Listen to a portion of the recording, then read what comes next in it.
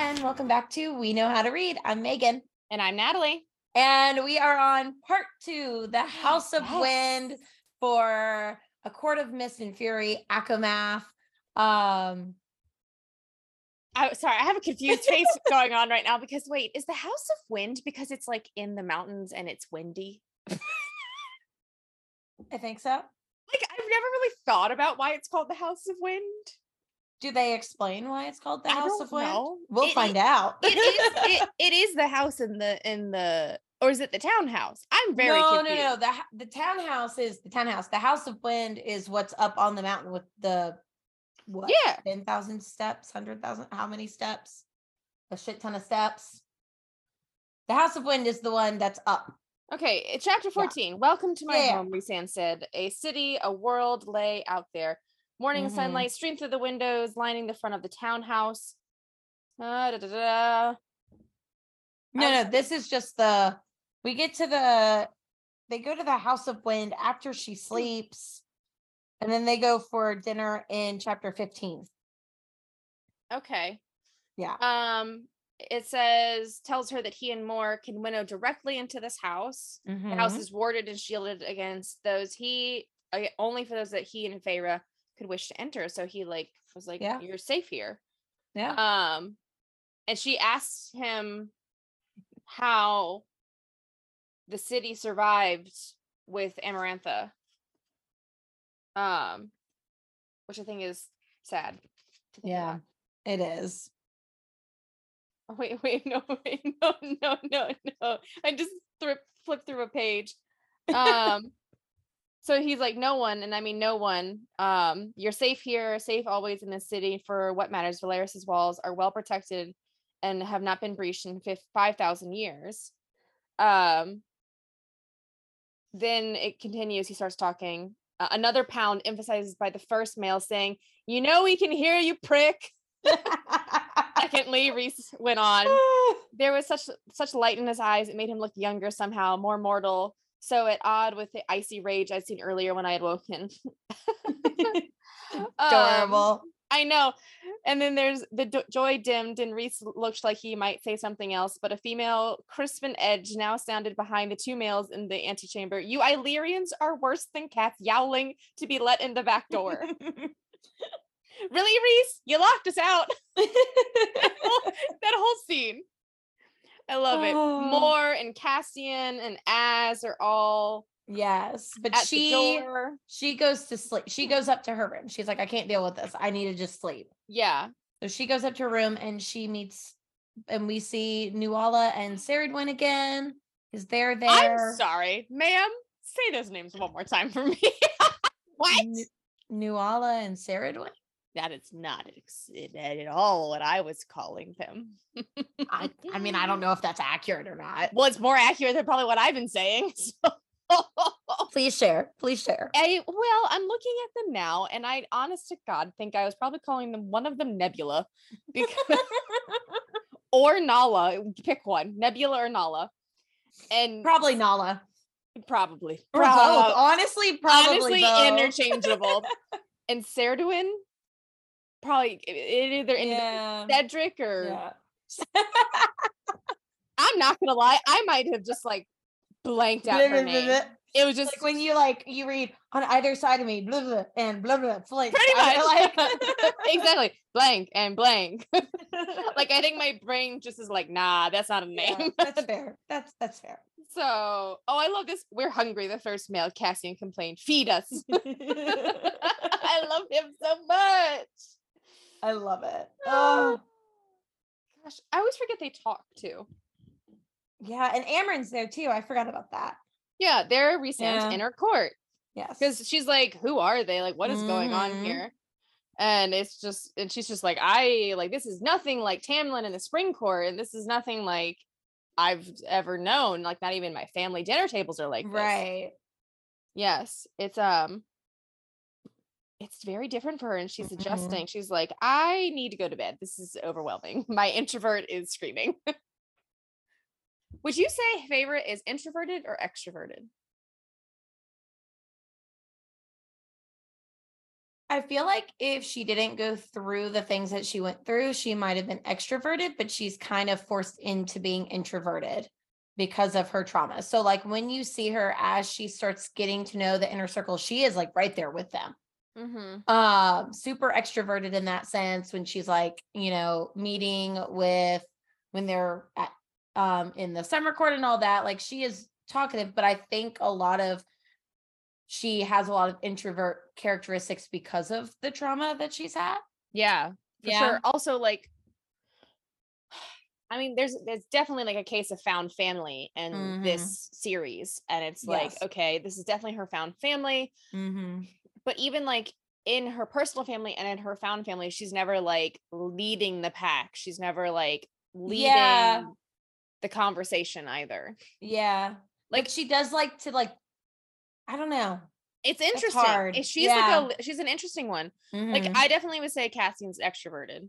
Oh, 100%. And in that case, does that mean that Feyre is also at heart an extrovert because they are similar? I think at heart she's an extrovert, but the way she was raised and the trauma of Under the Mountain and then just the expectations of like her future in these novels has made her an introvert. Like she needs that recharging, which I think it's interesting because I think like this is a fun little duality right here. I think Feyre is naturally extroverted, naturally.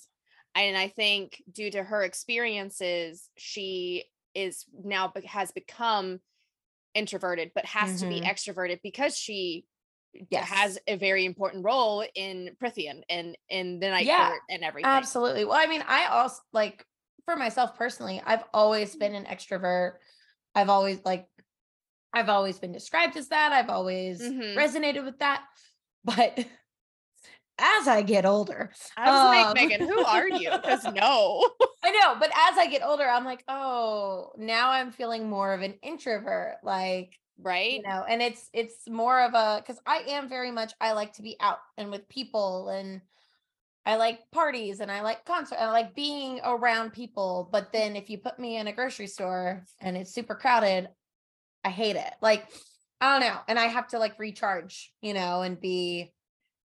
and that's why myself for a bit. I think Rhys, who is so natural at being an extrovert, is actually an introvert and always I think so. has been an introvert. So it's like interesting. He is so good at playing extrovert because and like it's like vice versa. Like Feyre is naturally an extrovert and then Rhys is playing an extrovert. And I'm like, oh, baby just wants to hang out with his friends. No kidding. He's like, I don't want to be king. He gives Dorian vibes a lot sometimes. Like big he's like time. Like big time. Anyways. Yes. Chapter 15. Rhys and Feyre go for a walk through the city. She's like, it's beautiful, not the dark place she imagined, not like everything that was told to her. And he points to a mountain range in the middle peak. She noticed it has windows. It notices it has windows. Oh, he's like, that's my second house. It's over there. That is known as the House of Wind. So yes, the House of Wind is the one in the mountains. Yes. And that's where they're going to be having dinner that night. And Feyre, of course, is angry that he kept Valeris safe and nowhere else, and tells her that every other city is known to the world, but Valeris has been a secret beyond their borders for a millennia. Like, this is something that his forefathers did. Like, this wasn't something he decided to do last second. Right. And do we get in this chapter like his perspective on that at all? I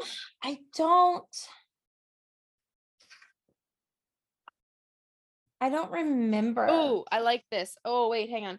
I wanted to scream at them, wanted to pick up a loose piece of cobblestone and shatter the nearest window, wanted to unleash the power again boiling beneath my skin, and show them what had been done to me to the rest of the world while they admired sunsets and painted and drank tea by the river. Easy, Rhys murmured. I whipped my head around to him, my breathing a bit jagged, his face again becoming unreadable. My people are blameless. I liked that. And she's just like, I'm tired. Yeah. But I was just curious as to does he say what he did? Like how he did it? We also learned about Rainbow Row here, which is very important later on. Yes, it is. I don't think he ever actually does. Really? Okay. Does that fan fiction that I'm getting in my head then? I mean, in this chapter, I know we get it at some point, but I don't think. Was it from Moore's POV? Here. I think Moore tells us. I think it's when we actually find out in chapter 54 when he like tells the whole story. Okay. I was like, I think that's when this happened. Yeah, I think that's when we find out how he saved them. We just know that he did. Gotcha. At this point. Guys, if you can tell, I've read a lot of fan fiction. Yeah. And okay, also just gonna plug this now. There's an excellent fan fiction of Akamath, all from Rhys's POV. It's from the beginning of Akamath to chapter 55. Yeah. I don't think it goes past chapter 55. Excellent. It's so good. Highly, highly recommend. And this is why I'm getting things confused, is because some wonderful creator did an excellent job creating Rhys's mind. It feels flawless. Yes. It feels like it should have come out as a second like POV, a tandem novel for this novel. Yeah. So that's why I'm over here like novel we needed. Is this real or is this fan fiction? Yeah. No, he definitely says that. I think he waits and says it in chapter 54 when he tells the whole story. Yeah. Okay. So he takes her around the city. I mean, all that kind of stuff. We get, like I said, Rainbow Row, very important. Yes. But then she asks, there's a typo on this one. She asks Tamlin who will be at dinner. She means Rhys. And he's like, Moore, Cassian, Azriel, and Amren. He tells her Amren is his second in command. Moore is his third. He tells her Amren looks high fae, but is something else. That's very important. She's older than the city itself, is very vain, and is a hoarder of jewelry. She just sounds like a dragon to me. She is a little teeny tiny dragon. Little teeny tiny dragon. He warns her Amren has a temper, even though he is the most powerful High Lord in Prythian's history. He doesn't mess with her. He's like, nah, she fucked me up. Yeah. And then Feyre, I love this comment. Feyre then thinks about how nice it would be to be killed. Oh, yeah. And then literally Rhys is like, ma'am, your shields. Yeah. He's just like, don't ever think right. That. She literally was like, oh, where did it go? Oh, wait, no. Oh, and then she sees. Wait, I was gonna say, he's like, don't you ever think about that, Rhysand hissed, his eyes livid, not for one damned moment. And I love that. And then it continues. Well, then she sees herself through his eyes. Yeah. Yeah. And she's like, oh, shit. I look terrible. Right? He gripped my elbow again with considerate gentleness, but strong enough to make me pause. How many other minds have you accidentally slipped into? Lucian, a short laugh. What a miserable place to be. A low snarl rippled from me. Do not go into my head. Your shield is down. I love them. Man, now I like want to reread this book like I reread the other one. Right? No. And then of course they have this little like flirtatious moment. You find out what they're called. Who? The Daemati. Oh, yeah. I think you mean high fae? Yeah. No, the Daemati.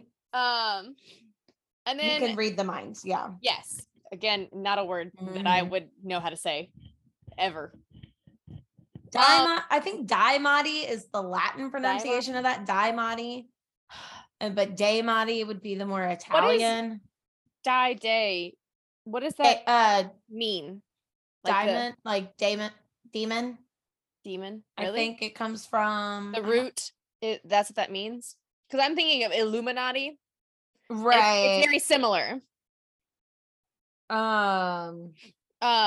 But while a lot happens in this chapter, she's like also gets angry again about Hybern and what he's done and everything, and like how he will not know to attack here, and these people will be safe.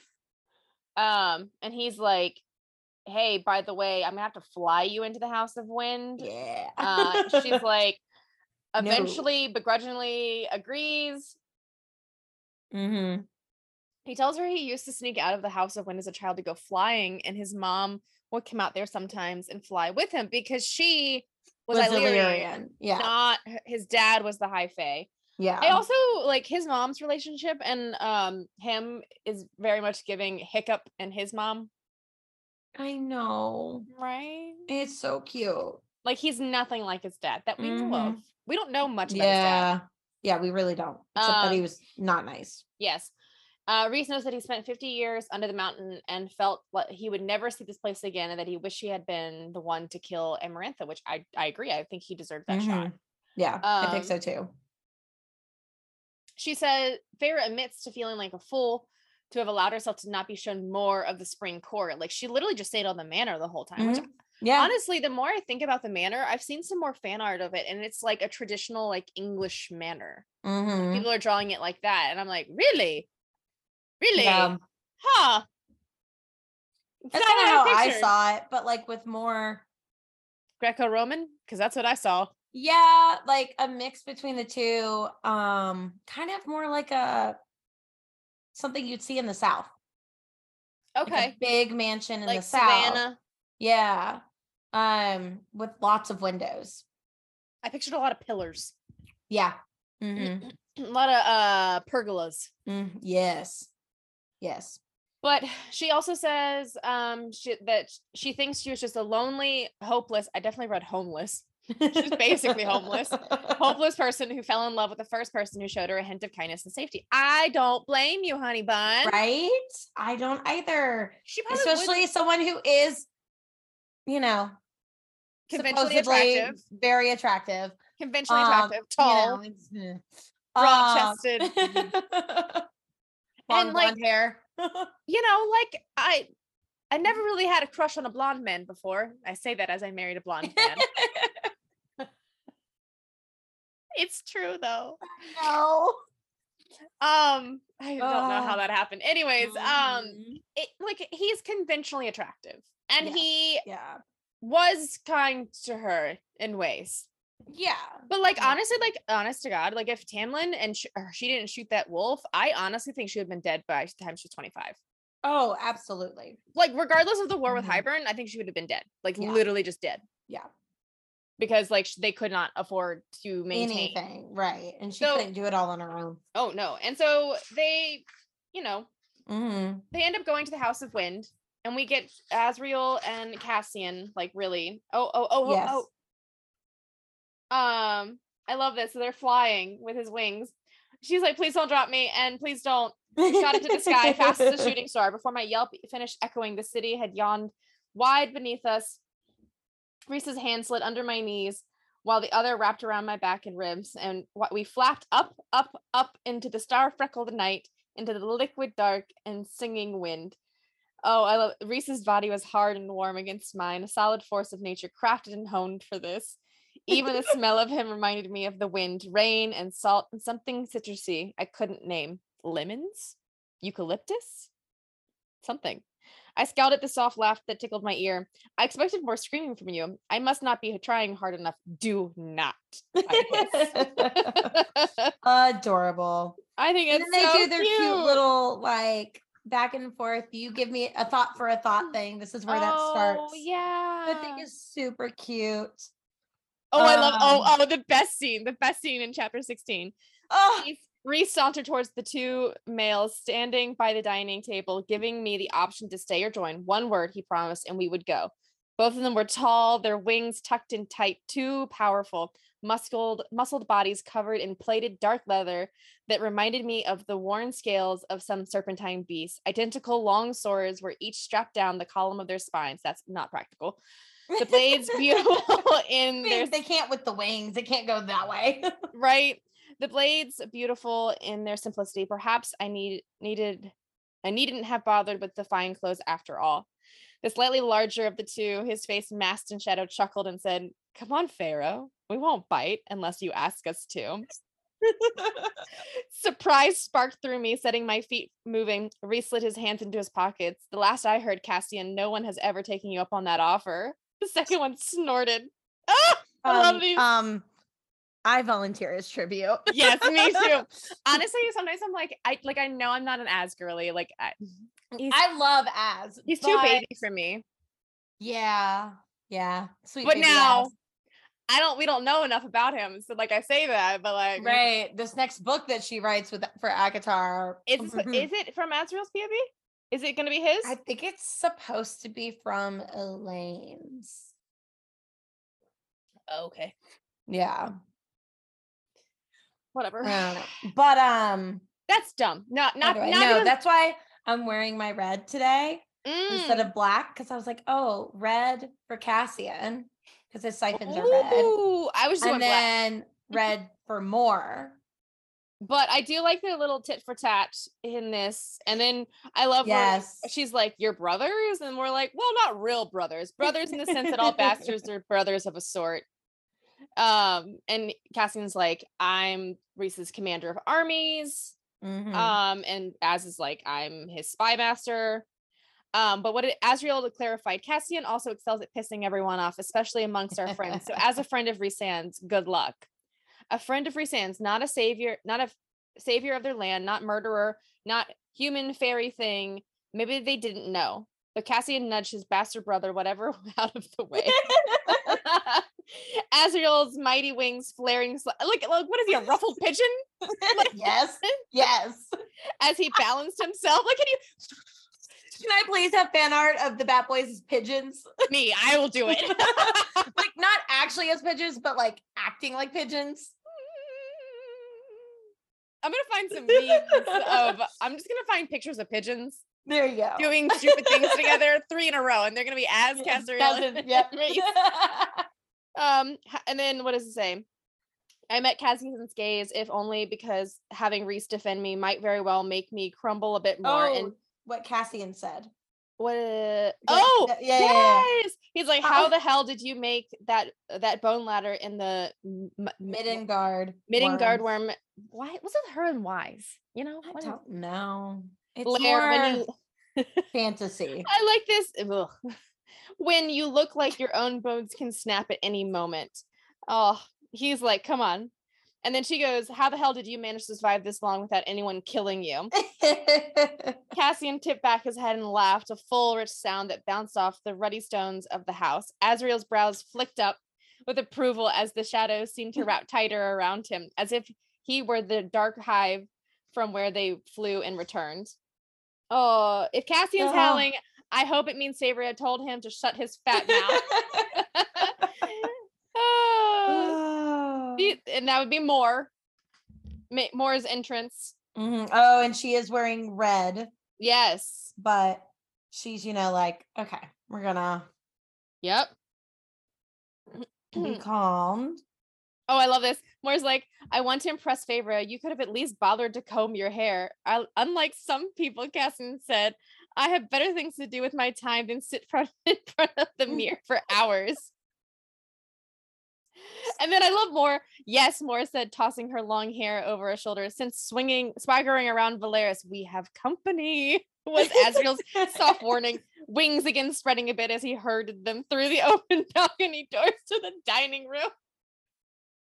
I love this. Az is literally the mother hen. He's just like, let's go. Like, I know. I'm just like, I just picture, I can't not picture them as like ruffling bird feathers. Like, I know. Like, I know they're bat wings, but I just like, I like this. This is cute. I also like,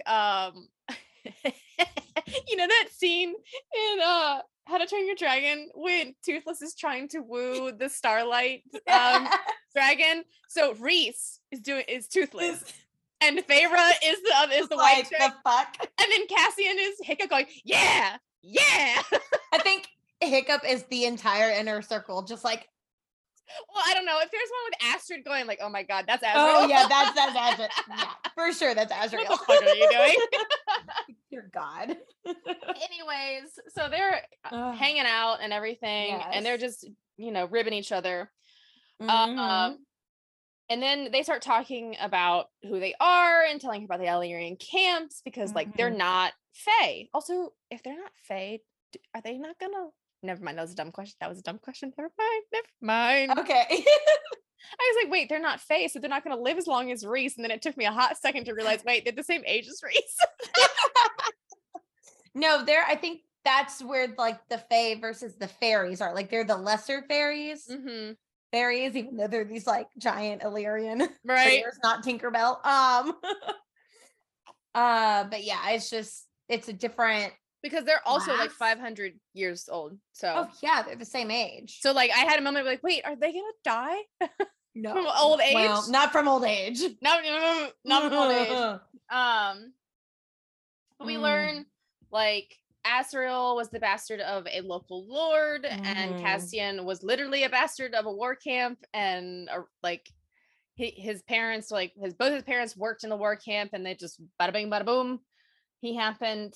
They also just talk about like leaving them, like how they lived in the camps together, and we learn a lot about them. Cassian was sent to the camp as soon as he could walk, and his mother died working in an Illyrian war camp. Like she lived her whole life, had a kid, died, all in one place. Illyrian. Rhys is explaining to Feyre like the Illyrians are a bit backwards and brutal, especially when it comes to how they treat women. They usually cripple them, which like they like cripple their wings and make them basically maids, keeping house and for making more children. Their wings are clipped and it's just awful. I find it interesting. They perform an incision when females come of age, so they can't fly, but his mother loved flying, so she managed to like escape before being able to get clipped, essentially. So she, if I remember correctly, she delayed she like starved herself so she wouldn't have her period. So that, because when the women had their period the first time, that's when they got the incision. So she delayed it and delayed it and delayed it until it was inevitable. Can you imagine, they found out like how wild that is? I know. She's like, oh, my living conditions as a woman is to the point where I'm going to willingly starve myself so I do not become of womanhood, so I can maintain a fully have full faculties of my body. That's wild. It's absolutely awful. And she was about to be clipped. I forgot about this, and that's when Rhys's father arrived at the camp. The mating bond snapped in, and it seems like a very like not volatile, but like it was a very like and he misted every guard around her and immediately took her back to the night court and married her. Yes. And then even she was like, hey, homeboy, please stop having the women's wings clipped. Also really interesting, like the fact, so we talk about mating bonds a lot because the mating bond is supposed to be two equals of great power. So it's also been I don't know if it's actually in these books, but it's also been at least theorized that the mating bond is not just for two people with the same amount of power. It's also for the product of that mating. So the cauldron, the universe mated them together so that Rhys would be born. Because he is half and half, so he has the wings and the Illyrian, stuff, but he also has his power. So it's one of those things where it's like it's more about at least in this series, I don't know about, and maybe even with Glass, with what happens at the end of the series, but it's about the product of the mating, not necessarily the two people. Interesting. Because we hear a lot about how two people are mates, but they hate each other. Yeah, that is very common in this and series. that comes up in something for the end of this book that remind me, and we'll talk about it next episode. Because that's not in that's not in this one. Hello. I think it's a different way. Do you have a caravan of animals coming in? I did. All three of them are in here right now. Oh hi. This will be fun. It should be. Oh God, why are you on my keyboard? Sorry, you started. Sorry, that was right in mic too. Oh my God, get out. Go away, all of you. To all of you who don't have animals at home, think wisely before buying them. I love them, but dear God. Right? Anyways, this is a long chapter. A lot happened. Rhys was also 8 when he went to go train at the Illyrian war camps. He was also banned from using his magic while he was there, and he was put in a sparring. Can you imagine 2 little 8-year-olds sparring? Like, I can't. It just sounds like Pee-wee football, which I love. I love Pee-wee football. It's so darn stinking cute. It's adorable. It's so cute.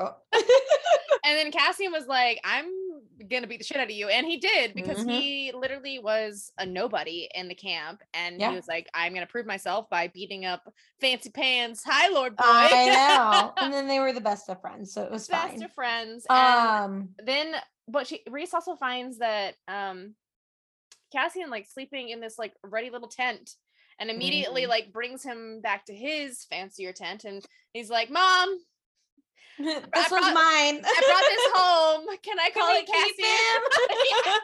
Can we keep him, Mom, please? Like, he's potty trained, Mom.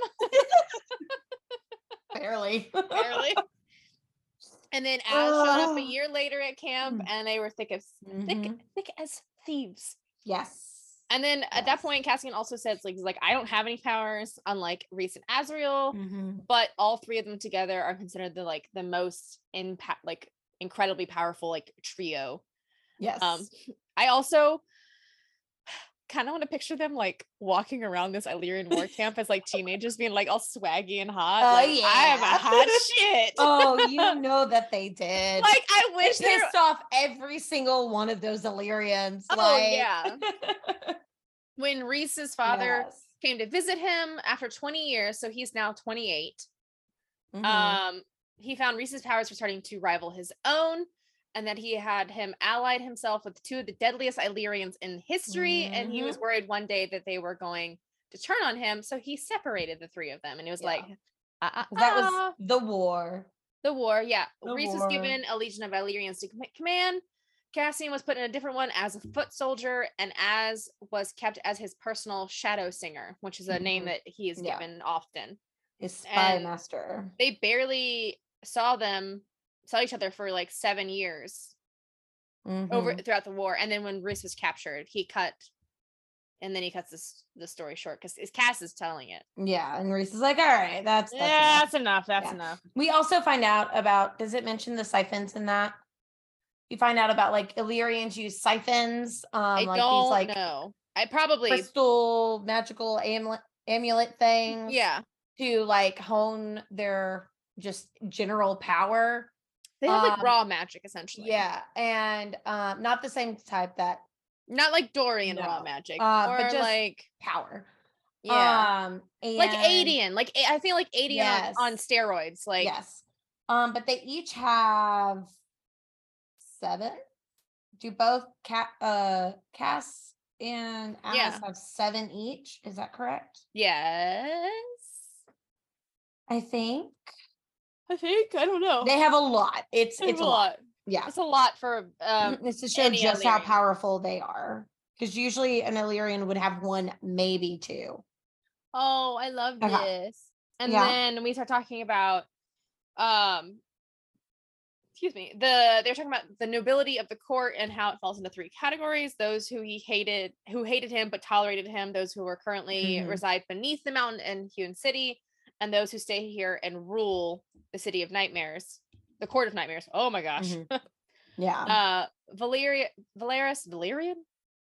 steel. What is that from? Valyrian. It's very Game of Thrones. That's Game of Thrones. Okay. Yeah. Valeris is known as the Court of Dreams. Moore said she was a dreamer born in the Court of Nightmares and managed to get her way out, which we slowly learn more about her as everything unfolds. Yeah. They asked Feyre about her story, and she's like, it's sad. Yeah. It's really sad. And then Cassian's like, I'll teach you how to fight. I love this. He's just like, you taught yourself to hunt? Like, he's very like, oh, okay. He's like, oh, okay, a badass. Miss Ma'am. I love that. He's like, I'll help you fight. And I love what she says, because she says, I would not be weak again. Never again. But what Ianthe and Tamlin had said, you don't think it sends a bad message if people see me learning to fight using weapons. And the moment the words were out, I realized the stupidity of them, the stupidity of what had been shoved down my throat these past few months. Yeah. And then I love what Moore says. Silence. Then Moore said with a soft venom that made me understand the High Lord's third had received training of her own in that court of nightmares. Let me tell you two things, as someone who has perhaps been in your shoes before. One, you have left the spring court. If that does not send a message for good or bad, then your training will not either. Two, I once lived in a place where the opinion of others mattered. It suffocated me, nearly broke me. So you'll understand me, Feyre, when I say that I know what you feel and I know what they tried to do to you, and that with enough courage, you can say to hell with a reputation. You do what you love, what you need. And I love that. It's so true. It's I so love true. all of the like moments as Feyre this is day one of being in Valaris. And she's like, Yeah. wait a minute. Right. I love it so much. She, after the dinner's over, she tells Rhys that she's like, I'll work with you, I'll help you. And he's like, great, you're gonna start the very next day. He tells her that Hybern is about to launch the war and that he's resurrected Jurian to do it. And he's like, but he doesn't know, but like there's a lot of things that are unknown about this. He also mentions the killings of the temples are connected somehow. The king has raided a temple 3 days ago, which we did know about because that happened while she was there. And it's clearly looking for something. He believes the Adder escaped with Jurian's eye and finger and took them to the king of Hybern. He's like, I'm not sure how he did this with just an eye and a finger, but he did it. Amren says he needs to go and talk to the bone carver, and Amren says the only person he might talk to is Feyre, as she is immortal with a human soul, which is interesting to the bone carver. And he's like, I guess we're going on an adventure. Woohoo! Little adventure To a very creepy island. Following this agreement, Feyre tells Rhys that she felt him again at dinner and asked him if she got through his shields, and he's like, no. It's the bargain. Yeah, it's the bargain that they have. He says the bond is a living thing, an open channel between them. They shaped by what she needed when the deal was made. He says she needed to not be alone, which that's so true. I know. Oh, bless. Feyre like makes a mental note as well that he let Amarantha think he was delighted in ruling a court of nightmares, but it was all just a front, which a lot of what he is a front. He tells her he loves his family and the people and do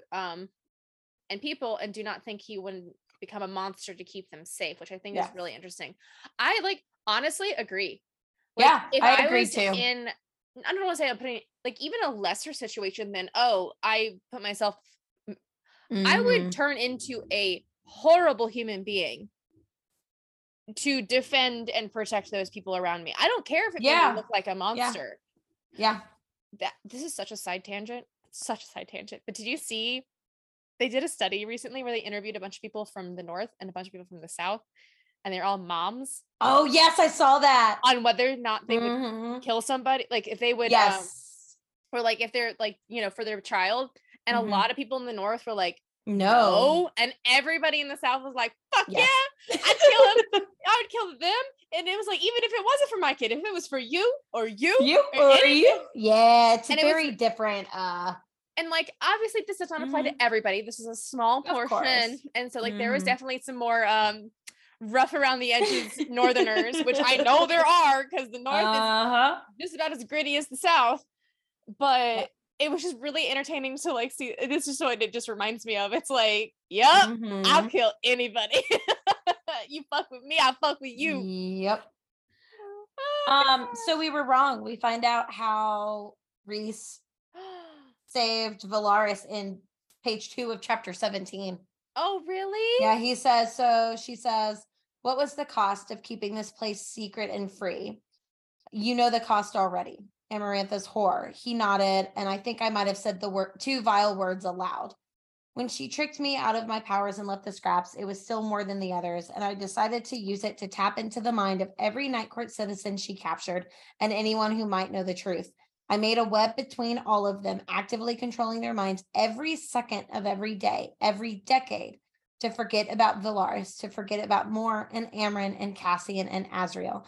Amarantha wanted to know who was close to me, who to kill and torture. but my true court was here, ruling the city and the others, and I used the remainder of my power to shield them all from sight and sound. I had only enough for one city, one place. I chose the one that had been hidden from history already. I chose, and now must live with the consequences of knowing there were more left outside who suffered. But for those here, anyone flying or traveling near Valaris would see nothing but barren rock, and if they tried to walk through it, they'd find themselves suddenly deciding otherwise. Sea travel and merchant trading were halted. Sailors became farmers, working the earth around Valaris instead. And because my powers were focused on shielding them all, Feyre, I had very little to use against Amarantha. So I decided that to keep her from asking questions about the people who mattered, I would be her whore. Oh.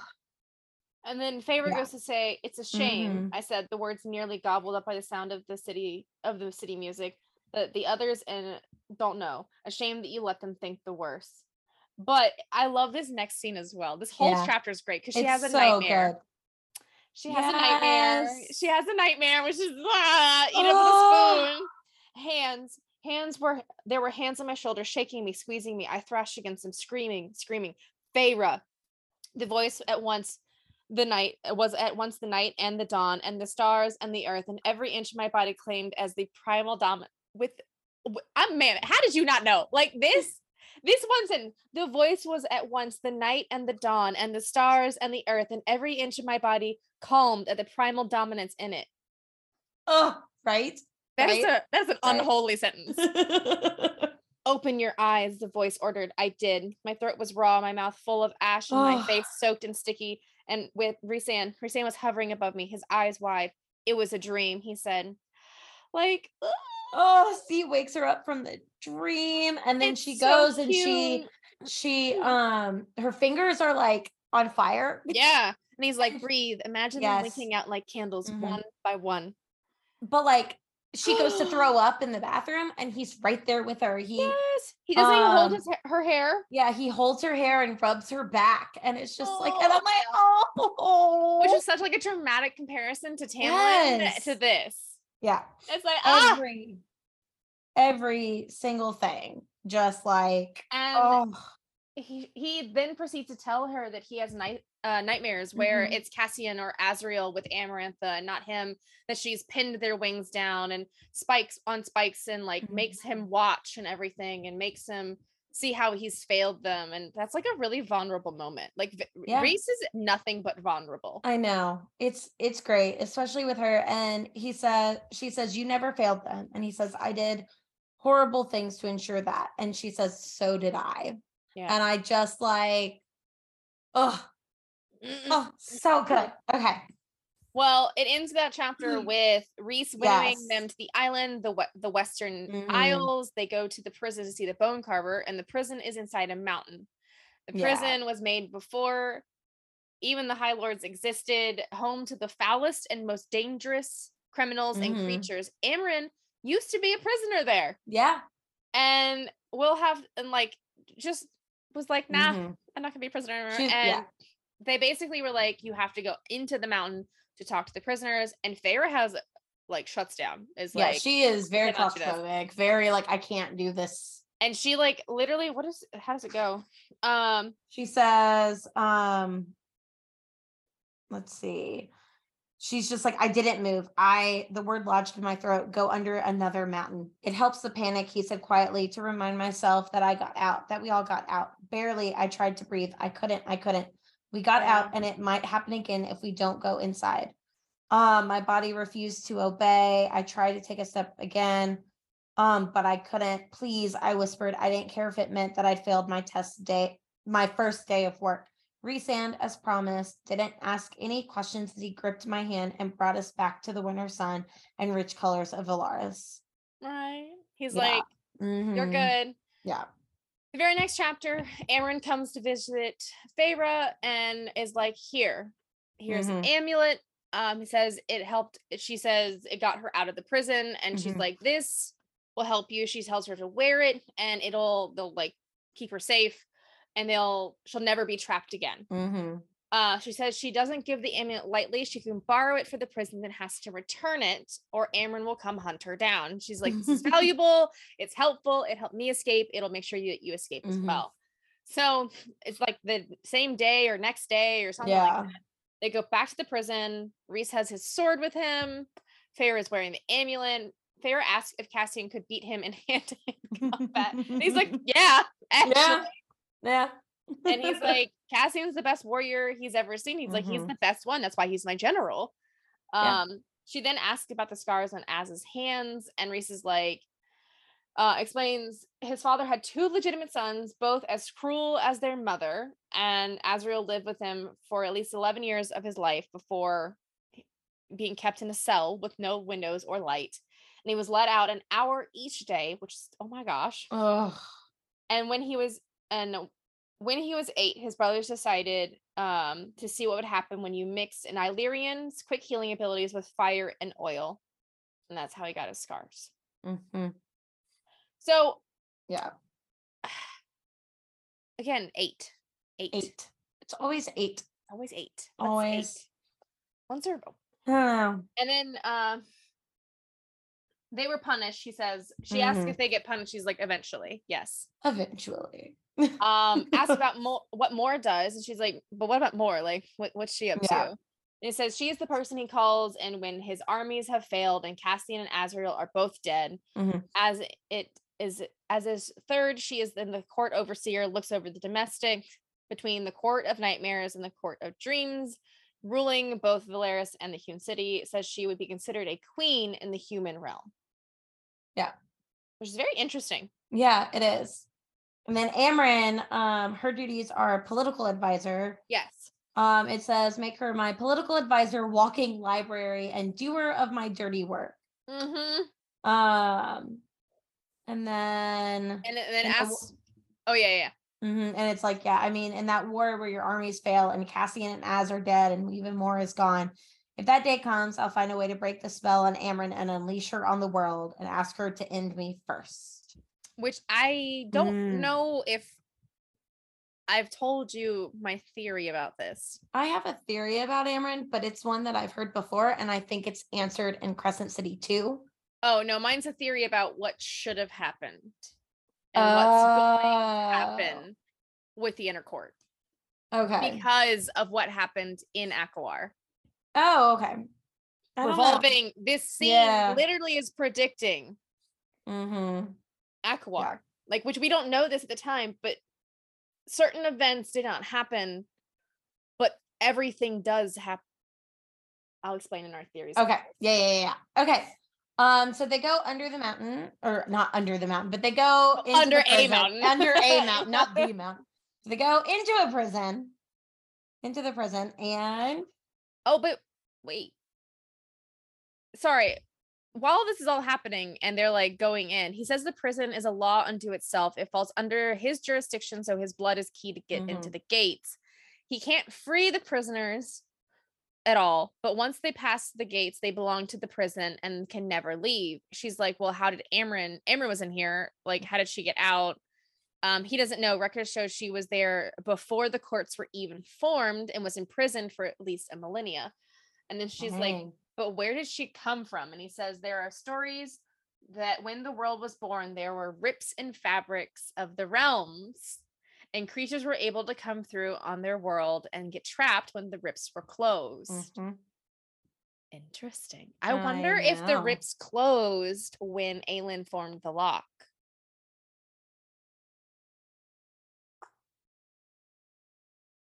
The timeline for that wouldn't have matched up. Why? Because she sees them when she's hurtling through worlds. Never mind. You right. Yeah. Okay. So I was, okay, cool. And then we get there, we meet the bone carver, who is surrounded by bones and carving into bones. Yes. And how does this go? It's like really interesting. This is chapter. I'm on page 196. Oh, I'm on page 191. Well, they meet the bone carver on page, like, they get to his cell on page 195, and then 196 is when he speaks for the first time. Like when they meet him. We have two very do different have different books. books. It's true. No. True. I'm farther ahead. No. Oh, okay. Let's see. Where is it? I want to find it. Okay. Gates of bone. That's interesting. Yeah. Pale carved gates stood in place so high atop were lost to miss. Gates of bone. That's interesting. An interesting hot take. It says, well, he carved them himself. Yes. Because I have carved the doors for every prisoner in this place, but my own remains my favorite. Ooh, I do like this. Who is he? What is he? No one knows. He'll appear as he wants to appear. A shapeshifter? Yes and no. He'll appear to you as one thing, and I might be standing right beside you and see another. Which is very important to note. Yes, it is. And then you're right. He said, I carved these doors for every prisoner in this place, but my own remains my favorite. I have to agree, Rhys said. Let's see. The light bobbing ahead to illuminate a dark-haired boy sitting against the far wall, eyes of crushing blue, taking in Rhysand, then sliding to where I lurked in the doorway. Rhys reached into a bag I didn't realize he was carrying. One he'd summoned from whatever pocket between the realms he used for storage, which I think that's interesting. Yeah. He chucked an object towards the boy, who looked no more than 8. White gleamed as it clacked. 8. 8. Always 8. 8. What is 8. this? I don't know. White gleamed as it clacked on the rough stone floor. Another bone, long and sturdy and jagged on one end. The calf bone that made the final kill when Feyre slayed the worm. I loved that. I love it. Yeah. That's such so cool. It's like, ooh. He's like, come inside. It's been an age. Since someone new came into the world. And he also told her never lie. Which, yes. Sick. Yeah. And he's like, Feyre, he said again, drawing out the syllables as if he could taste them. Okay, once again, there is no excuse for mispronouncing this name. Right? Ra. Where did you go when you died? A question for a question, I replied, as I'd been instructed over breakfast. He looks to Rhys. You were always smarter than your forefathers. Tell me where you went, what you saw, and I will answer your question. Rhys gave me a nod, with his eyes were wary because that boy had what the boy had asked. And then she talks about it. She's like, I heard the crack. I said. Rhys's head whipped towards me.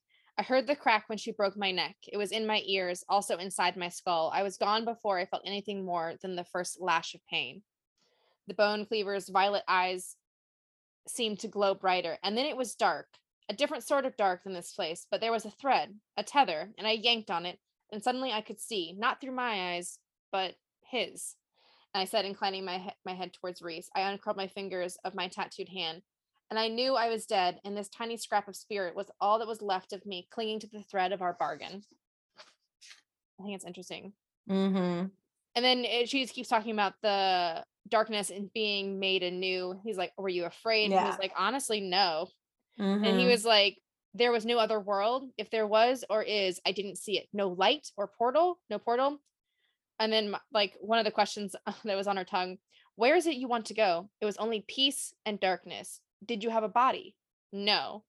And then Rhys is like, okay, you've asked 6 questions. That is 6 questions. Calm down. Yeah. And is this when he like goes in there and tells him about his knee? Oh yeah, it is. It is. Yeah. He's like, where do they hide it? Tell me a secret no one knows, Lord of Night, and I'll tell you mine. I brace myself for some horrible secret. But Rhys says, my right knee gets a twinge of pain when it rains. I wrecked it during the war, and it hurts ever since. Which I think just like it's such a humanizing little thing. It really is. And I love like the book cover. It's just like, you always were my favorite. Like, right. Like this whole moment was like, honestly, like, I'm falling back in love with this book. I know. But we find out a lot of information from the bone carver. Yes, we do. About the origins of the cauldron and where it was. And the only the cauldron could be reforged something dead. We learn about that. We also learn about the book. Which is interesting. So he asked where it was hidden, where they hid it, and says it was hidden beneath a frozen lake but vanished a long, long time ago. A frozen lake. A frozen lake. A frozen lake. A frozen fucking lake. What frozen lake is this? I don't know. He asks if their soul can be preserved, and she's like if a person is resurrected and given a new body, can it be preserved? This is such foreshadowing. It is. Yeah.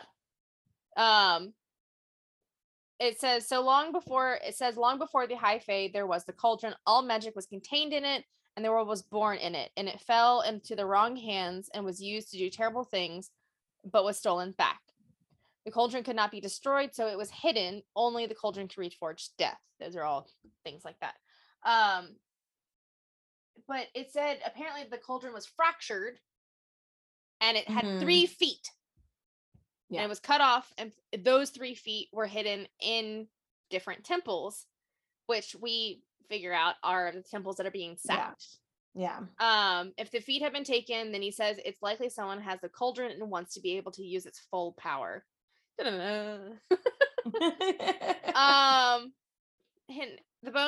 Rhys asks who has it. The boggarver asks if he has permission to give Rhys Feyre's bones when she dies. But what? No, it says the bone carver wants Rhys to give Feyre's bones to him. Yeah. Oh, that sentence that you read, it sounded like he was gonna give her bones to Rhys. Oh no. I was like, no. No. The bone carver is like, hey, Reese boy, when she's dead, I want her bones. Yes. The way that sentence read in my mind, I was like, no, what? Who's getting what? But he says he wouldn't do it. He's like, no, you're not getting her bones. Feyre suddenly tells the bone carver that there was a choice in death. She had a choice. She chose to cling on a little longer, but knows if she had wanted to, she could have faded away. And maybe there was a new world waiting for her, but she wasn't ready. And then that's when the bone carver was like, the king of Hybern has the cauldron. Yeah. Which was a big moment. It was, yes. And then she says, she offers up another piece. Is that in your thing? Yeah, it is. Yeah, go ahead. I love it. She said, the carver said nothing more, waiting for another truth. So I offered up another shattered piece of me. When Amarantha made me kill those 2 fairies, if the third hadn't been Tamlin, I would have put the dagger in my own heart at the end. Rhys went still. She was like, I knew there was no coming back from what I'd done. And once I broke their curse, once I knew I'd saved them, I just wanted enough time to turn that dagger on myself. I only decided I wanted to live when she killed me, and I knew I had not finished whatever it was I'd been born to do. Yep. Which then the carver is like, okay, so this is the things the cauldron can do. Once it's all fixed, not only can it shatter walls, but it also tells her the cauldron's power can be depleted, so it can use it up and then has time to regenerate it. She asks if there's a way to stop it. When it was made, the last of the molten ore was used to forge a book, the Book of Breathings. I never remember that's what it's called. Yeah. In it, the spell needed to negate the cauldron's power or control it completely. This book was split into 2 pieces. Why only 2? That seemed dumb. Yeah. Was split. It's like literally like, oh, I'm just gonna rip a book in half. Yeah, that's too easy. I also picture it like the book in what book is it? Oh, in Sinbad. Okay. I pictured the Shining Light. Yeah, I pictured it like the book in like the Book of the Dead in the Mummy, like the golden one. I was definitely picturing like Hocus Pocus for a second. No, like in the Mummy, where it's like kind of like made out of not paper, but kind of metal, but yeah. But the book was split into 2 after the war, 1 piece to the Fae and 1 piece to the 6 mortal queens. The book was seen as useless, as only someone made can speak the spells and summon its power. So if that means Feyre could use it, and so could Jurian, because they were both made by the cauldron. I'm curious if this is all just word marks. Yeah, I'm curious too. And like, what is it? So it's made from the power. So like, is that why, like, I don't know. I have a lot of theories about that. Yeah. And then apparently we've learned that the High Lord of the Summer Court has one of the pieces of the book, and it is heavily guarded and protected with spells using blood spells, key to the High Lord of Summer. And the mortal queens have the other half and use fairies to bind the book so that if it was ever stolen, it would melt into ore and be lost forever.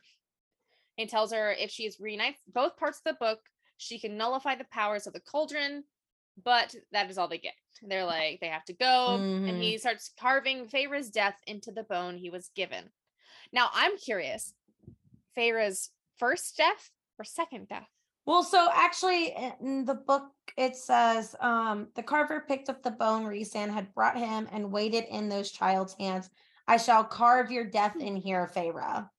And what death? I don't know I don't know. Probably the mortal one, I would think. Or we're predicting the future. I don't know. They leave and she asks what Rhys saw. The bone carver appeared to him like Jurian the last time Rhys saw him alive. Which again, I always pictured Jurian old as shit. I pictured him in his like 30s or 40s. I pictured like a 40 or 60-year-old man. Like, no, I pictured him pretty. Like, I think it was 30s because, like, I mean, he was a warrior, so I definitely pictured like an older gentleman. But also like King of Hybern, older. Like legitimately, like I would love to I need to like fan cast this entire like group because I definitely feel like I have aged everyone up. Like not even like in the good way, but like I mean just in general. Right, yeah, no kidding. Well, they return to Valeris and tell the inner circle with the bone I want to say carver. The bone cleaver.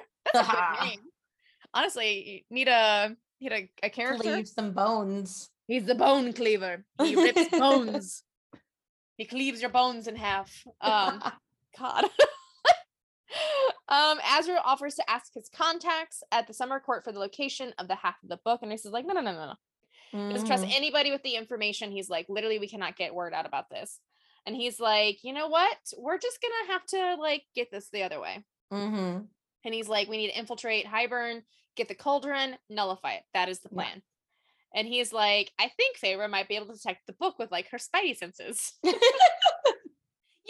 what I mean? Like, no, really. That's exactly what it is. It's her like, spidey senses. Her spidey senses. And like, oh. And apparently the book is spelled to the individual High Lord's power, but since Feyre has the power of all 7, she can. And he's like, I think since you have his ability, you'll be able to access everything and track the book.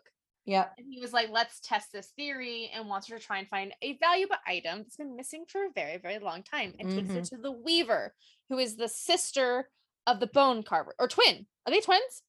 They're twins. They're the twins. And she said, see if she can identify the object of his in the Weaver's trove. This woman looks creepy as hell in my head. Oh, so fucking creepy. The other thing, the intercourse, like, you're out of your fucking mind. Like, what the fuck, Rhys? Like, absolutely not. Because he wants to use it as a test. Yeah. I want to pull up her description. Because I don't think I'm gonna find it super quickly. We'll have to wait till we actually see her when like Feyre sees her for the first time. Yeah. I just wanted to pull up her fandom wiki page. Oh yeah. That's what I was pulling up. She's prettier on the wiki page than I picture in my head. Okay, yeah, no. I love how they describe it as a bric-a-brac. That's such a good word. It is a good word. That's like what did I used to use all the time?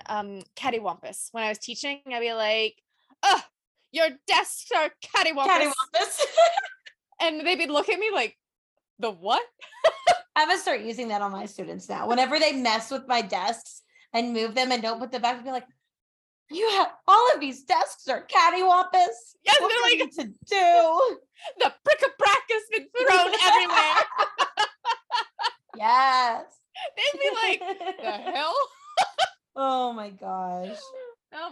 So yes, she's sentenced to go to the Weaver. And but they also talk about meeting, like going to talk with her family, her sisters, to contact the queens because they have the other half of the book. But yeah, so then oh yeah, but like he specifically is like, we haven't had an emissary for the night court to the human realm in world in 500 years, and he's like, they need to prepare for war, like shit's gonna go down and they're gonna die and all that jazz. Then they go straight to the Weaver. He's like, all right, let's get you dressed. He puts her in Illyrian leathers, which just to me, now that I picture witch leathers, like it's all the same now. Like it's all the same. It's all the same. It's all the same. And he gives her a belt of knives, says she can't take a bow, arrows, or swords. But the Weaver won't notice her string of knives. He tells her not to make a sound while in the Weaver's home, and that if she only touches the object that belongs to Rhys. The Weaver is blind, but her other senses are lethal. He's like, Rhys can't grab the item himself because the Weaver knows him, but also the High Lords are not allowed to interfere with her, which I think is really interesting. It's like she's the no man's land. They winnow into the woods, which is neutral territory, which I find interesting, that divides the north and the south. I wonder if it's on the map. Yeah, let me see. I think it is. It's where Under the Mountain is. Oh, is it really? I'm pretty sure. I thought it was in the night court. No, yeah, you're right. You're right. It's near Under the Mountain because that whole section is because it divides the north from the south. What's the point of that? Why did they decide that? I don't know. It divides. That's interesting. It divides the seasonal courts from the solar courts. Yeah, it does. Yeah. Why? I'm very intrigued. I don't know. Also, but like, why is night court so huge? Like, that's massive. Yeah, I'm not sure. Don't know. Do you think they lucked out? His father was very adept at the drawing of the court lines, I guess. So do you think that the skinny one in the middle was Dusk Court? It might have been. Or do you think Night Court was smaller? Maybe. Oh, that would make sense because Dawn Court, Day Court, Dusk Court, Night Court, that would be in order. Because if you look at the seasonal courts, they also go in order: spring, summer, fall, and winter. Yeah. And then dawn, day, dusk, night. It's possible.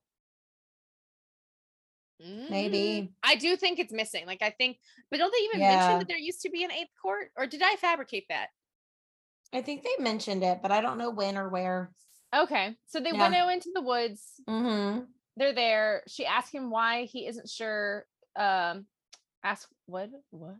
Cassian tries to convince Rhys one more time not to take Feyre, and he's like, please don't do this.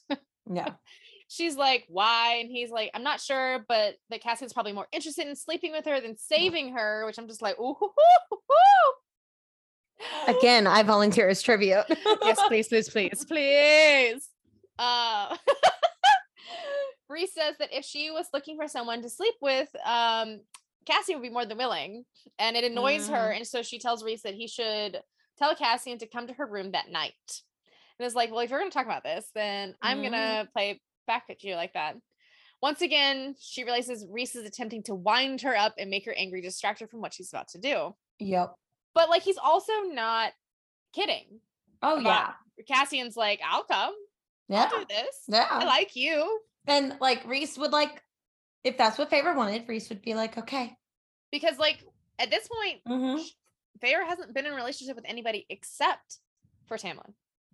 And that weird thing with Isaac Hale. Oh yeah, and in the mortal world. Yeah, that's other than that, she hasn't shown any interest in any other Fae. Yeah. So we're there. She tries to leave. Oh gosh, no. They reach the Weaver's cottage, and she can hear her singing, which is creepy as fuck. She goes inside and sees it's filled with items. The Weaver is sitting at a spinning wheel, but it isn't spinning wool. She is instead spinning a part of some creature into thread. That's gross. So gross. She has a ton of woven threads in there, and also a loom, which, again, she's Striga. Spider silk. Yes. Yeah. Like, instead of taking she's literally taking the lives the ears and turning literally, it yeah. literally. But she's not just doing that. She's like using the entire body. Yeah, it's wild. It's this whole part is absolutely disgusting. Oh, yes. And then so she starts searching and finally finds the item. She finds a ring of twisted strands of gold and silver, flecked with pearl, and set with a stone of a deep blue. She grabs the ring, and as she does, the weaver suddenly stops singing. I remember gripping this book so tightly. Because the way that Sarah wrote this chapter, like she intersperses the song that the weaver is singing, which is absolutely horrific. Because it's about a guy using different body parts of this woman who drowned to make like a violin, essentially. And so we go back and forth between the song and the action that Feyre is doing, and the song and the Feyre, and it's just like, ooh. There were two sisters, they went playing to see their father's ship come sailing, and when they came unto the sea brim, the elder did push the younger in. Sometimes she sank, and sometimes she swam, till her corpse came to the miller's dam. Ugh. Yeah, but what did he do with her breastbone? He made him a viol to play on. Violin, I would say. To play on. Viol to play on. What he do with her fingers so small? He made pegs to his viol withal. And what did he do with her nose ridge? Unto his viol he made a bridge. What did he do with her veins so blue? He made strings to his viol there too. What did he do with the eyes so bright? On his viol he set at first light. What did he do with her tongue so rough? 'Twas the new till, and it spoke enough. That's so gross. I know. I don't know. Then bespake the treble string, oh, yonder is my father the king. Then bespake the second string, oh, yonder sits my mother the queen. Then bespake the strings all three, yonder is my sister that drowned me. And then she stopped singing. Such a creepy ass song. I want to write it down and like read it again. I know. Like, what does it mean? It has to. No, I wonder if because it says it's some ancient horrible song, but I wonder if it has like a. Yeah. I don't know. Weird. I feel like there's definitely messages in there because at this point everything's a message. Really though. But the weaver stopped singing, and she immediately is like, "Shit, I need to get out of here." Who is in my house? She says softly. I definitely picture like Hansel and Gretel moment here. The weaver turned her face towards me. Wolf or mouse, it made no difference because I became no more than an animal seized by my chance of survival. Above her young, supple body, beneath her black, beautiful hair, her skin was gray, wrinkled, sagging, and dry. Sounds familiar. Why do they have her as pretty on the wiki? That makes no sense. She's not, I wouldn't say pretty. She's not at where eyes should have gleamed, instead lay rotting pits. Ew. Her lips had weathered to nothing but deep dark lines, where a hole filled of jagged stumps of teeth, like she gnawed on too many bones. Ew. And I knew she'd be gnawing on my bones soon if I didn't get out of there. Her nose, perhaps once pert and pretty, now half caved in and flared as she sniffed in my direction. I'm sorry, ma'am, what? Right? What she's are like you? Like a decaying corpse. Yeah. Like she's getting towards the skeleton bit. Ooh. I do like this part where she describes herself as a wolf. Feyre? Yeah, I do too. Which I find that interesting. Yeah. I was a wolf and I bit when cornered. I love that. Yes. But she essentially is like trying to claw her way out, and then it's so gross. Her in the chimney. So gross. Perfect. The same set brick was loose and uneven. Perfect for climbing faster. I had to go faster, but my shoulders scraped against the brick, and it reeked in there like carnon and burned hair. And there was an oily sheen on the stone, like cooked fat. We all know what that is. Ugh. The weaver's screaming was cut short as I was halfway up in her chimney. Sunlight and trees almost visible. Every breath a near sob. I reached for the next brick, my fingernails breaking as I hauled myself up so violently that my arms barked in protest against the squeezing of the stone around me, and I was stuck. The little mouse is climbing about in my chimney. Ooh. And then she like was about to follow her up into the in there.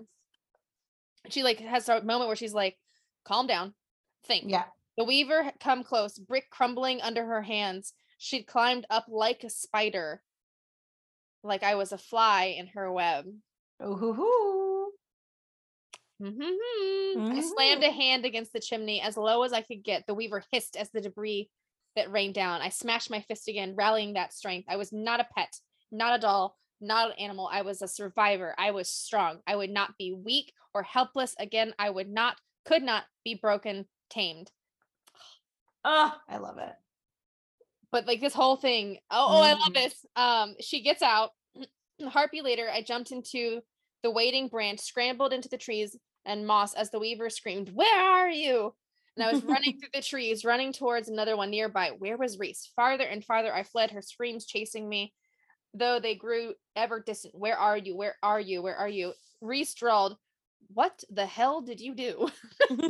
And she's just like, "You."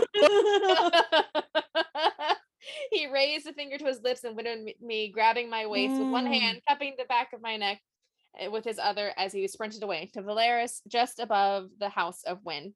I love this part. She gets in there. My face was scratched and bloody. I was covered in dirt and grease, boiled fat and mortar dust. The hair stuck to me and I smelled. You smell like barbecue, Amron. Cringing a bit. And Cassian, if Amron is cringing, that's bad. Cassian loosened the hand he'd wrapped around the fighting knife at his thigh. I was still panting, still trying to gobble down breath, the hair clinging to my he stretched and thickened. Oh, you killed her? No, Rhys said, but given how much the weaver was screaming, I'm dying to know what Feyre darling did. Well, what did she do? She throws up because she's like, I have grease and hair of people on me, and she's just like, bleh. She throws up, and then she's like, she locked the doors and the windows. I had to climb out the chimney. I got stuck. And when she climbed up, I threw a brick at her face. I like it. She's like, I just chucked a brick at her. And Amron's like, where were you? And Rhys is like, I was waiting far enough, away. Like, he's like, you survived and found a way to help yourself. Right. And then, so we get to this point where he's like, Cassian's like, okay, I definitely need to teach you how to fight. This is a little ridiculous. And she realizes he knew. She panicked and almost got her killed. And so she was just like, fuck you. But he also let her endure it because she needed to fuck him because come on, Rhys, that was a little shitty. But at the same time, it's what got her to realize she can do this. She worked through the panic and, trial by fire. He threw her into the deep end. Which the thing is SJM is notorious for doing this. She did this with Irene when Aelin was like, yeah, I'm gonna let you get cut up. Figure it out. And then again, when Aelin and Rowan are talking and Aelin's like, so mysteriously a hole appeared in your shield right next to the witch. Yeah. So Dorian could fight or flight. Yeah. It was all controlled in a very risky way. Yeah. But we also find out that it's his mother's ring. She gave him to Weaver for safekeeping so he wouldn't waste it. Rhys tells Feyre that she will train with him to learn how to use her other powers. Which I think is good, finally. Yes. Oh, Rhys tells Feyre he hates Ianthe as well and says she is a paravision of what the high priestesses once were.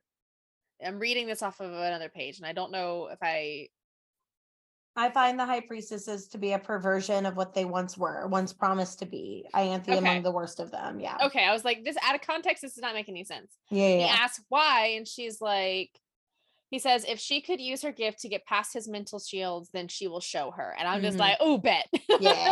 Yeah. But she doesn't get it, but sees Ianthe naked. Yeah. He's like, well, that wasn't the best attempt, but since you tried, he gives her that. Naked on his bed in the court of nightmares, he tells her to get out, but she wants to be with him because he is so powerful. and she tries to touch him anyway, and he grabs her hand and tells her to never touch him or any of the men in his court. And Ianthe tells him he will regret it. And then he lets Feyre out of his mind. And then she tells her to never go into someone's mind without, finding a way. Like he's like, you need to find a way to get in and out, like without being noticed. Because like somebody who does know how to use this can trap you inside their mind and make you a slave. It's like, buddy boy. Yeah. But she like instantly, she's like, he's trying to tell her these rules. And she's like, when did this happen? Like, what happened, all this, and we found out it was 100 years ago. And she's like, she didn't act that way. And then she realizes Lucian had hated her. And she just started feeling like even worse. And she's like, how would I ever convince Tamlin to dismiss her if she ever went back? Like, yeah. Right. And the other thing is like, I kind of wish at that moment she had like shown him what she did. What? Never mind. That doesn't happen yet. I'm getting confused on what I also had a moment where I was like, wait because she just said, I was like, no, we just filmed that out of order. We filmed out of order. Yeah. Which now that we're rehashing this, I'm just like, oh. Yeah. Oh, okay. Yeah. Well, in chapter 22, Mor tells Feyre that the females are prized in the Night Court and their virginity is guarded. We learn more about Mor's background and like how Mor was born stronger than anyone in her family, and she had her first bleed at 17, awakening her powers to full force. What these powers are, we do not know. Yeah, we haven't seen that yet. Every ruling family saw her as a prized mare. Which honestly, no, as a horse girl, like the bloodlines of the horses are very important. Yeah. But it's just creepy. It's creepy when it's applied to people. To people, yeah. When it goes to the horses, I understand it. Like actual horses. But no, to refer to I almost said mare. More as a prize mare is gross. Yes. And she and her family were like happy to pick alliances with other strong families. But she's like, the rest of my story is long and awful, and she's like, I'll tell you another time. Yeah. And then pet warning, I think my husband might be home. And then Cassian and Rhys are like, let's get her out of here. And they go to her family estate to see her sisters. Yeah. And I love that she rings the doorbell. When she gets there, okay. I had a second. I thought I might have locked the deadbolt. Oops. He got in. Okay. He rings the doorbell, but Rhys glamours himself to hide him, Kaz, and Azriel. That's gonna fuck me up. Kaz and Az. I'm gonna start calling them. I know. Cassian and Azriel, yeah. Cassian and Azriel. Feyre takes off her hood and shows her sister her ears, and she is in fact a Fae, and tells them that she died and was remade, and tells them everything that happened under the mountain about Amarantha, the King of Hybern, the books, and the Mortal Queens.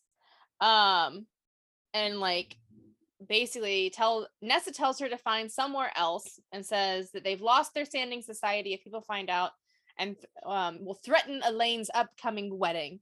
She's due to marry in 5 months to the Lord's son. The Lord's son who spent his entire life hunting Fae, might I add. Grayson is this man's name. Yeah, I like that name though. I know. I do too. It's a good name. It makes me mad because he's a dick. Right? Nessa says there will be no Fae in her house, including Feyre. Is this the scene where Cassian pops off? A little bit later, but yes. Oh, when they have dinner? Yeah. Yeah, it is. Yeah. I love that scene. Yeah. I love that scene. So good. Wait, it's in chapter 23 or is it in a later chapter? It's in chapter 24, I 24? Okay. So yes, chapter yes. Okay, we'll just skip to that. Let's skip to that. Yeah, okay. So they're having dinner and it's very awkward because the 3 bat boys are sitting there, Feyre's there. Wings. And, Elaine and Nesta are there and they're just like and then let's see. Elaine's nice to meet you. Here we go. Rhys says if you ever come to Prithian, you will discover why your food tastes so different. Oh yeah, because the mortal food does not taste as good. And Nesta says something about it. Oh, but I love this part. Hold on. So you can't eat normal food anymore, or are you too good for it? I laid my hand flat on the table. I can eat, drink, fuck, and fight just as well as I did before. Better even. Yes. Also, I love what Feyre says. That isn't like I love that she's biting back at Nesta because she does not do it often enough in the first book. I love it. But I also want to take note in this moment that I think one thing to mention is Feyre still healing. She is not what she used to be. Like physically, but like think about how like malnourished she's been. Yeah. She has not healed yet. No, she hasn't. She is worse than she was the other time. So like she probably looks a little sickly. And maybe like Nesta's just choosing to ignore that. Like it's probably like, look, I died, was reborn, and I've been. I think the fact that she's Fae is kind of overshadowing all of that. Yeah, like I just want to point that out. Like she's still mentally and physically not even at 50%. I would say barely at 25%. Agreed. So we get to the part where Rhys says, if you ever come to Prithian, blah, blah, I have little interest in ever setting foot in your land, so I'll take your word on it. Nesta, please, Elaine murmured. Cassian was sizing up Nesta, a gleam in his eyes that I could only interpret as a warrior finding himself faced with a new, interesting opponent. Foreshadowing. Very much. Then, mother above, Nesta shifted her attention to Cassian, noticing that gleam, what it meant. She snarled softly, what are you looking at? Cassian's brows rose, little amusement to be found now. Someone who let her youngest sister risk her life every day in the woods while she did nothing. Someone who let a 14-year-old child go out into that forest so close to the wall. My face began heating and I opened my mouth to say what I didn't know. Your sister died to save my people. She is willing to do so again to protect you from war. So don't expect me to sit here with my mouth shut while you sneer at her for a choice she did not get to make and insult my people in the process. Ooh. And then Nesta just like looked at him and turned away from him. Like, and he's just like, because she knows he's right. Yeah. She knows it deep down that everything he just said is fucking right. Yep. I'm Megan. I know.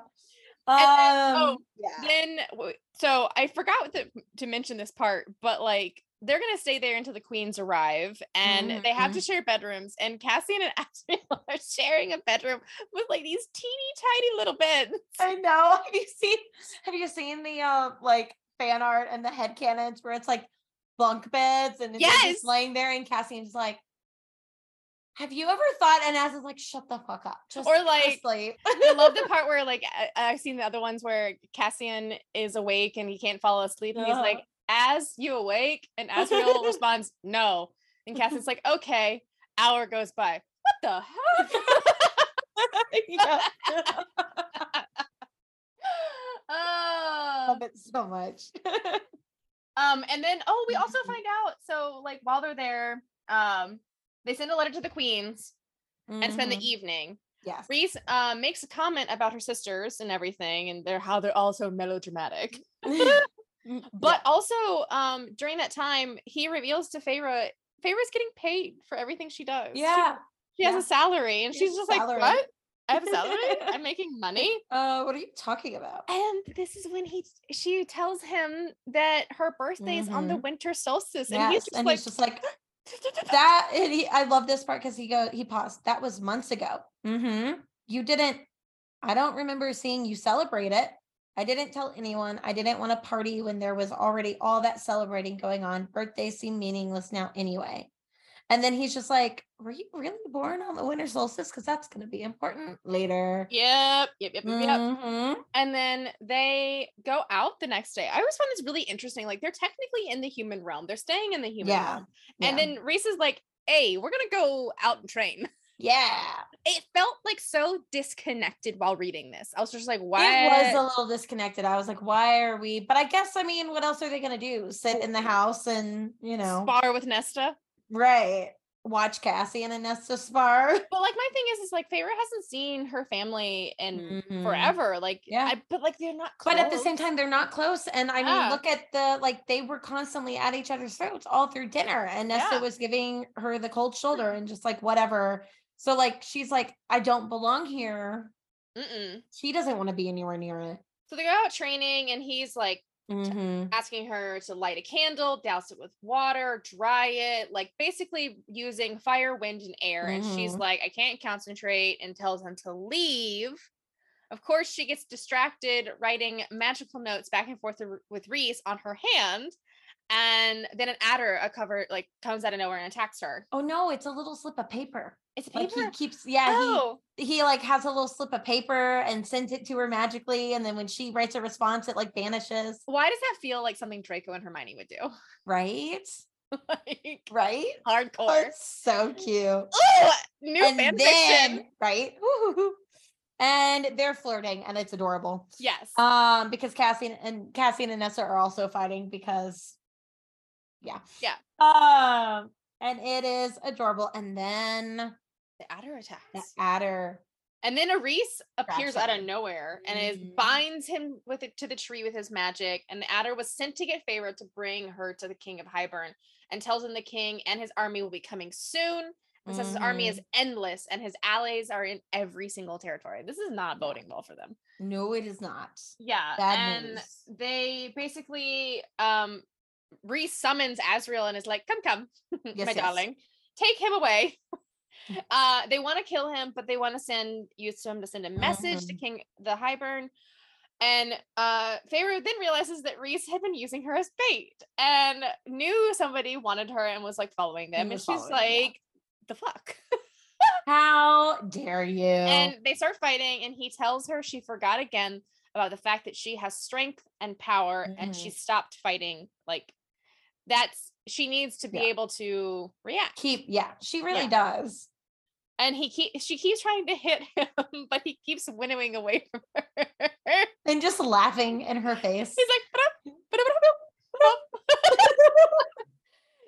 and then she finally manages to winnow to him and tackles him. I love the same. And tackles him to the snow. I love every moment. It's just like, this is also giving Irene and Kale vibes here. I know. I was thinking that too. When he's like, can you get me? Can you get me? Come on. You do it. And then she's like, she's like, you're never allowed to use me as bait again. Don't ever do this. He's like, I'm so sorry. I'll never do this again. Yeah. I just picture this like, really like, I'm so sorry, my lady. Yes. But like, she's still like on top of him. And she's like, and she says, you said I could be a weapon. Teach me how to become one. Don't use me like a pawn. Yes. And if being one is part of my work for you, then I'm done. And I just love that. And he's like, do it again. Show me how you did it. Like winnow again. I also, that fan art of like Nesta coming out of the cauldron pointing. Yeah. But I feel like it's a sisterly trait because I feel like Feyre does a lot of pointing. A lot of like, meh. Yeah. Meh. And then we have the heartbreaking thing where he's like, I'm sorry, let's eat and then go home. And she goes, Valaris isn't my home. And I'm just like, oh, honey boo boo, yes it is. Honey, get it the fuck together. Come on. It is your home. It is. But okay, so they torture the adder for information. Rhys asks Feyre how much she wants to know, and she says she wants to know everything. She wants to be involved. And he shows her what they did. And they asked how he found Feyre, asked the king to send word, all this information. The adder tells Rhys good luck trying to keep her, as it is common knowledge that he took her from Tamlin, and says Tamlin has shut his borders. Rhys tells Azriel to break the adder's legs, shred its wings, and then dump it off the coast of Hybern. All right, damn Azriel. Right.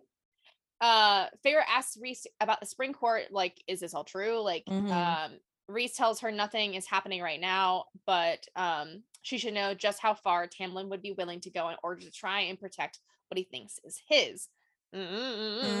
She decides to write him a letter to say she left on her own free will and she's safe and grateful for everything, but she's not coming back. And he's like, hey, chill the fuck down. And then Feyre asks Amren at dinner about the tithe and like when it'll be taking place, because it's like it's about time. Yeah, they're about there. And they're about there. She's like, when is the tithe happening? Like, well, I was there for the tithe here. Oh, where's the tithe? And she says the city dwellers pay taxes, but they have no tithe here. And she's just like, what? And then, oh, I love this part. She gives the amulet back to Amren.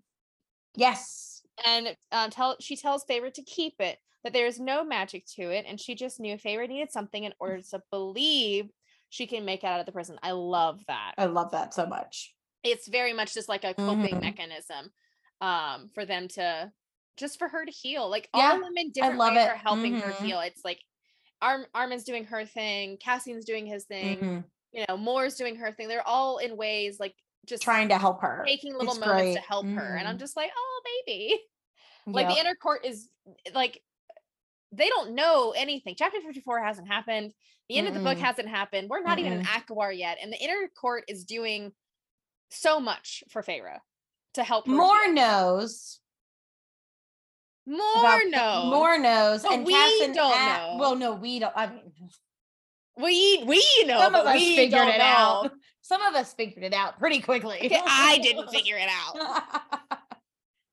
I didn't figure it out until probably halfway through this book. Yeah. Did Cass and Az know? I didn't think they knew. I think later Rhys says that they guessed. That he believes that they were like, yeah, it makes sense. Probably, I can see Cassian going like, is that why you were so crabby every time I said it? I wanted to sleep with her. He's like, oh, you grumpy old bastard. All right. So then they go out and they go eat at a restaurant. Out in Valaris as a group, and it's such a healing. Yes, the cook brings Amren blood, and Feyre's like, "You drink blood," and Rhys is like, "Don't ask, just don't." But at that moment, at the dinner, Feyre's like, "I've never enjoyed food like this." Like it was like a very healing food journey moment for her because she has not had a great food journey. Yeah. Over the last 6 to 9 months. And she's just like, oh my gosh, I could eat here every night. Like, yeah, she says this right here. She says, I've lived in the mortal realm and lived in other courts, but I've never had food like this. Food that makes me feel awake. Yeah. Yeah. And Rhys is just like watching her like, swoon. They go on a walk together. They walk home. The others go dancing at Rita's. Yes. Ooh. Rita's kind of like honky tonk vibes. I don't know why. I know, I do too. And it's just like, they're like, are you going? And because Moore's like, I'm gonna go dancing at Rita's. And Az is like, I'm in. And Feyre's Can you picture all of them doing line dancing?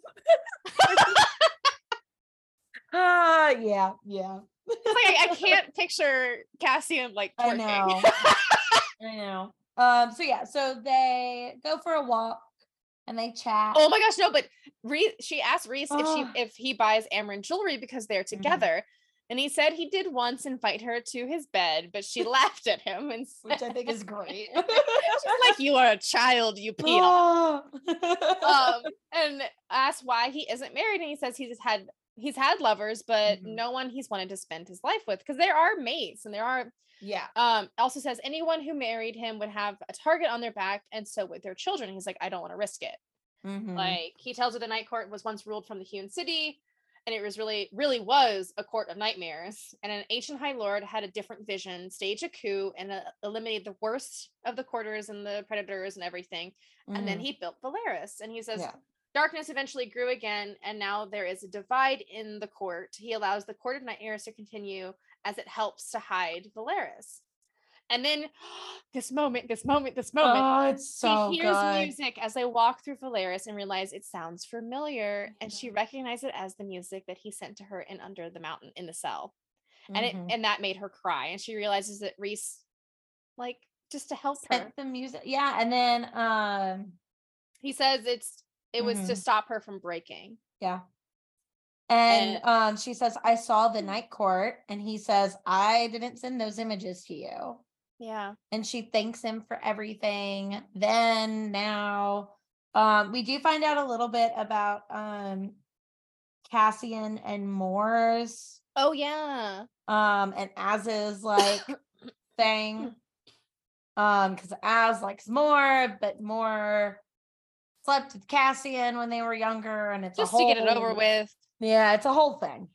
But yeah, that was then the next few days, of course, they're writing cute little flirtatious moments between each other, and then we really launch into like the bulk of this book. But you guys are gonna have to come back for that. Sorry. Ooh, just a lot of really good information in these chapters. We learned so much. Things are picking up where the battle is coming. Feyre's training with Cassian. Ooh, it's coming up. It's one of my favorite scenes. I know. And we're getting just a little bit closer to chapter 54. 54 with all the info, 55 with all the spice. Okay, guys. See you next time. Bye. Bye.